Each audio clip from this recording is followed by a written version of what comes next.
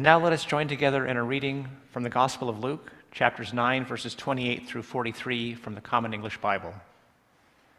About 8 days after Jesus said these things, he took Peter, John, and James and went up to a mountain to pray.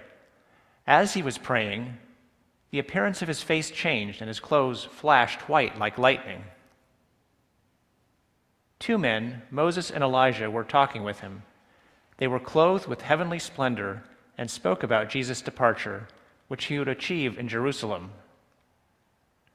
Peter and those with him were almost overcome by sleep, but they managed to stay awake and saw his glory as well as the 2 men with him. As the 2 men were about to leave Jesus, Peter said to him, "Master, it's good that we're here. We should construct 3 shrines, one for you, one for Moses, and one for Elijah." But he didn't know what he was saying. Peter was still speaking when a cloud overshadowed them. As they entered the cloud, they were overcome with awe.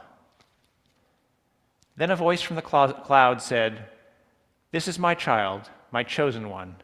Listen to him." Even as the voice spoke, Jesus was found alone. They were speechless, and at the time no one told them what they had seen. They told no one what they had seen. The next day, when Jesus, Peter, John, and James had come down from the mountain, a large crowd met Jesus. A man from the crowd shouted, "Teacher, I beg you to take a look at my son, my only child. Look, a spirit seizes him, and without any warning he screams. It shakes him and causes him to foam at the mouth.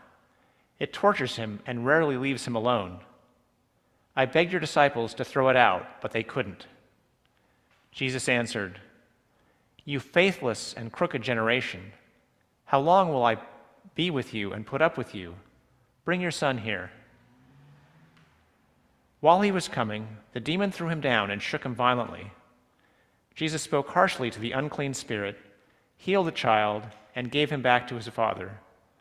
Everyone was overwhelmed by God's greatness. The word of God for the people of God.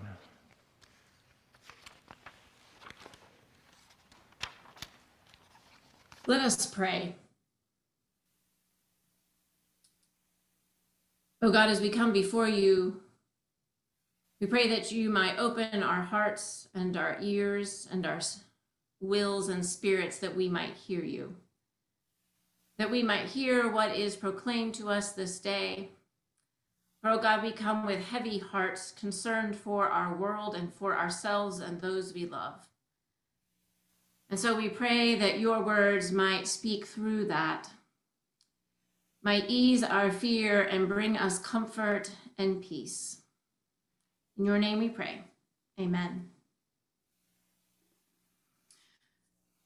So I can be rather passionate and animated, especially when in a debate with another person who is, well, dead wrong.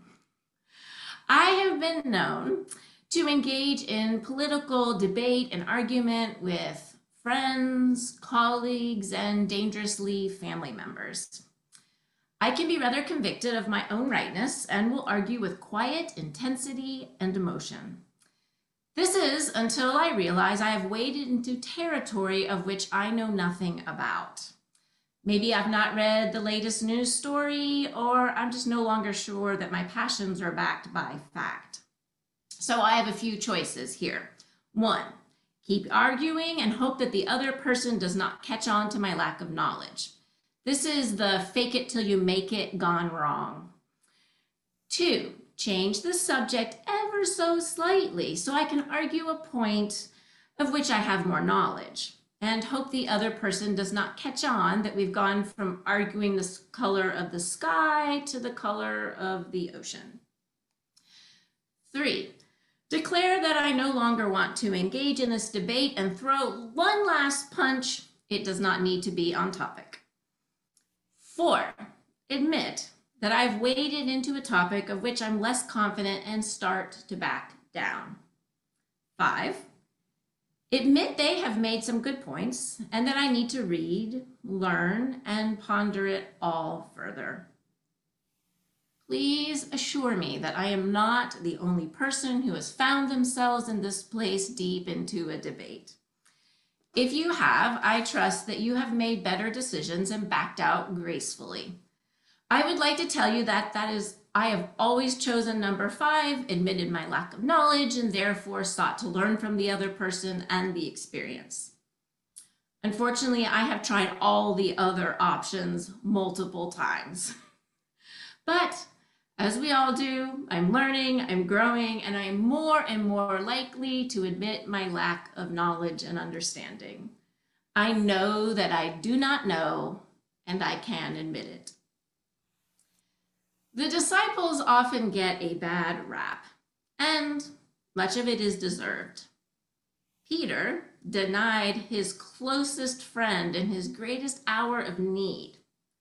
While Peter's crime is egregious, the other disciples disappeared and ran away, which shows a lack of courage at the very least. They also engaged in petty, ego-driven arguments about who was the greatest. Jesus must have felt like a mother driving a minivan with her children in the back having an absolutely ridiculous argument. I can imagine him rolling his eyes, steeling himself, taking a deep breath so that he could calmly, with a loving demeanor, correct and educate those who should have known better. Of course, the disciples are also quite remarkable. They left all that they had and loved to follow Jesus. They were people of deep faith, faith that wavered, but that also made them human and real. They shepherded in a new faith tradition based on Jesus' teachings. They healed, they taught, they learned, and sometimes they knew when to keep their mouths shut. In today's text, Peter, John, and James found themselves exhausted and on a mountaintop. They had gone up to pray, but the disciples could barely keep their eyes open. It is little wonder. They had been traveling from place to place to place. They had been Jesus' companion and his students. They had witnessed healings and conflict.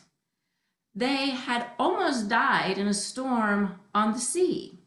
They had already tried to get away, but 5,000 people found where they were going, and instead of resting, they had to feed the multitude. So by this time, they were hoping for a break. They went up to the mountain to get away, to recuperate, and to recalibrate.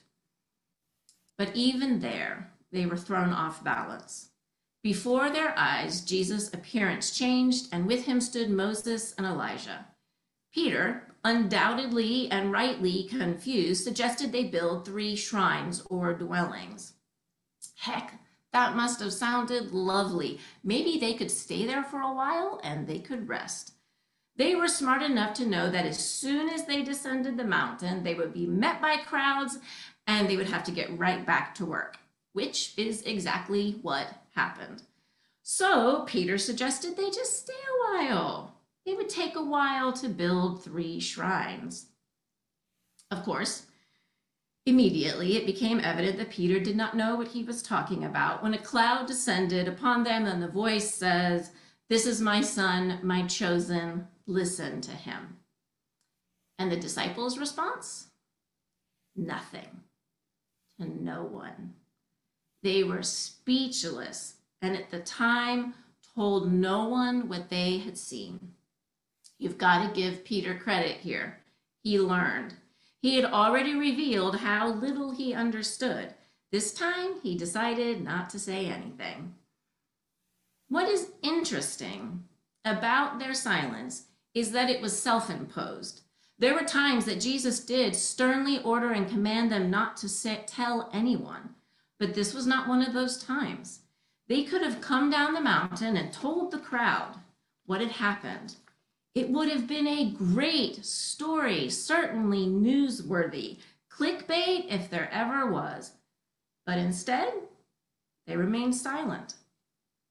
One has to wonder why. I think They chose number 5 and were able to admit to themselves that they did not understand. How could they? They had just witnessed something miraculous. Jesus had been revealed to them in a whole new light, literally and figuratively. They could not wrap their heads and minds around it. They did not understand, and they would not understand until Jesus' death and resurrection. It was only when they looked back, when they had the advantage of hindsight, that the events of the Transfiguration made any sense at all. Their silence required humility and a posture of learning. It required them to admit, at least to themselves, that they did not know. They did not understand, and their silence this time showed wisdom and growth. We would do well to learn from the disciples. After all, we are a lot like them, human beings, both a mess and kind of remarkable. We share that in common. Our certainty gets us in trouble. Our self-righteousness prevents learning.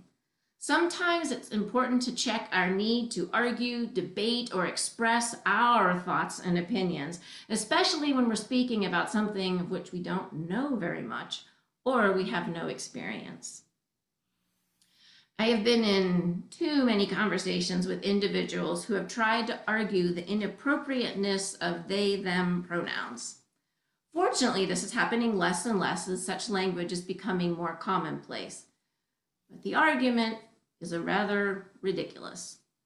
It does not matter if we have grown up learning they/them as plural pronouns and find it difficult to transition to using these pronouns for an individual.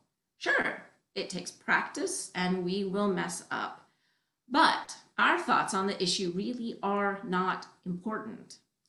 People are telling us that the binary pronouns do not match their internal experience and another's experience is not up for debate.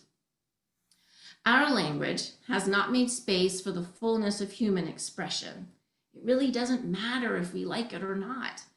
To love other human beings, we must keep a posture that's open and full of wonderment. We do not need to fully understand because we cannot fully understand another's experience. We simply must listen, appreciate, learn, grow, and change. It strikes me that so many of our current challenges in society, the world and among nations, and even in the church, has to do with our inability to admit that we do not know. We are unwilling to gracefully back out of arguments. We think it's a sign of weakness to express doubt or uncertainty, and yet both are integral to the human experience. Without doubt and uncertainty, we do not learn and grow. Self-righteousness also leads to a lack of compassion, polarization, and even war, as we are tragically witnessing today. I imagine there would be some healing in our world if we approached one another with openness to learning and an assumption that we do not have answers. Of course, there are times we must stand on the side of justice, and sometimes that means drawing a hard line. But rarely is healing or compassion created with a posture of arrogance that grows out of the certainty of our convictions. An openness to learning and working for justice and standing with and beside those who have been marginalized, it is essential to be open. A posture of curiosity and willingness to stay silent makes space for truth and for change to emerge. I want to be clear, however, that there are times when silence is inappropriate. The Russians protesting their country's invasion of Ukraine are demonstrating remarkable, incredible courage. They do not need all of the facts to speak up. They understand that war will bring suffering upon both of their countries, and it already is raining devastation upon them. In this case, they know enough, and silence only allows tyranny to thrive. But my friends, we often find ourselves in a space of confusion or uncertainty. As uncomfortable as it is, such spaces are also a place of learning and discernment. My spiritual director has walked with me through many transitions in my life, some that have rocked and shifted my world and changed me forever as a person. As I sit in those in between spaces, unsure how to go on or what is next, she will ask me to tell her what I know. Inevitably, I bump up against what I do not know. She will smile and she will say, "You will know when you know, and until then, you do not." Eventually, like the disciples, we may look back and we may see it all more clearly. For revelation takes time, growth is slow, change requires effort, and sometimes the graciousness and humility of knowing when to stay silent serves us well. You will know when you know, and until then, you do not know. Amen.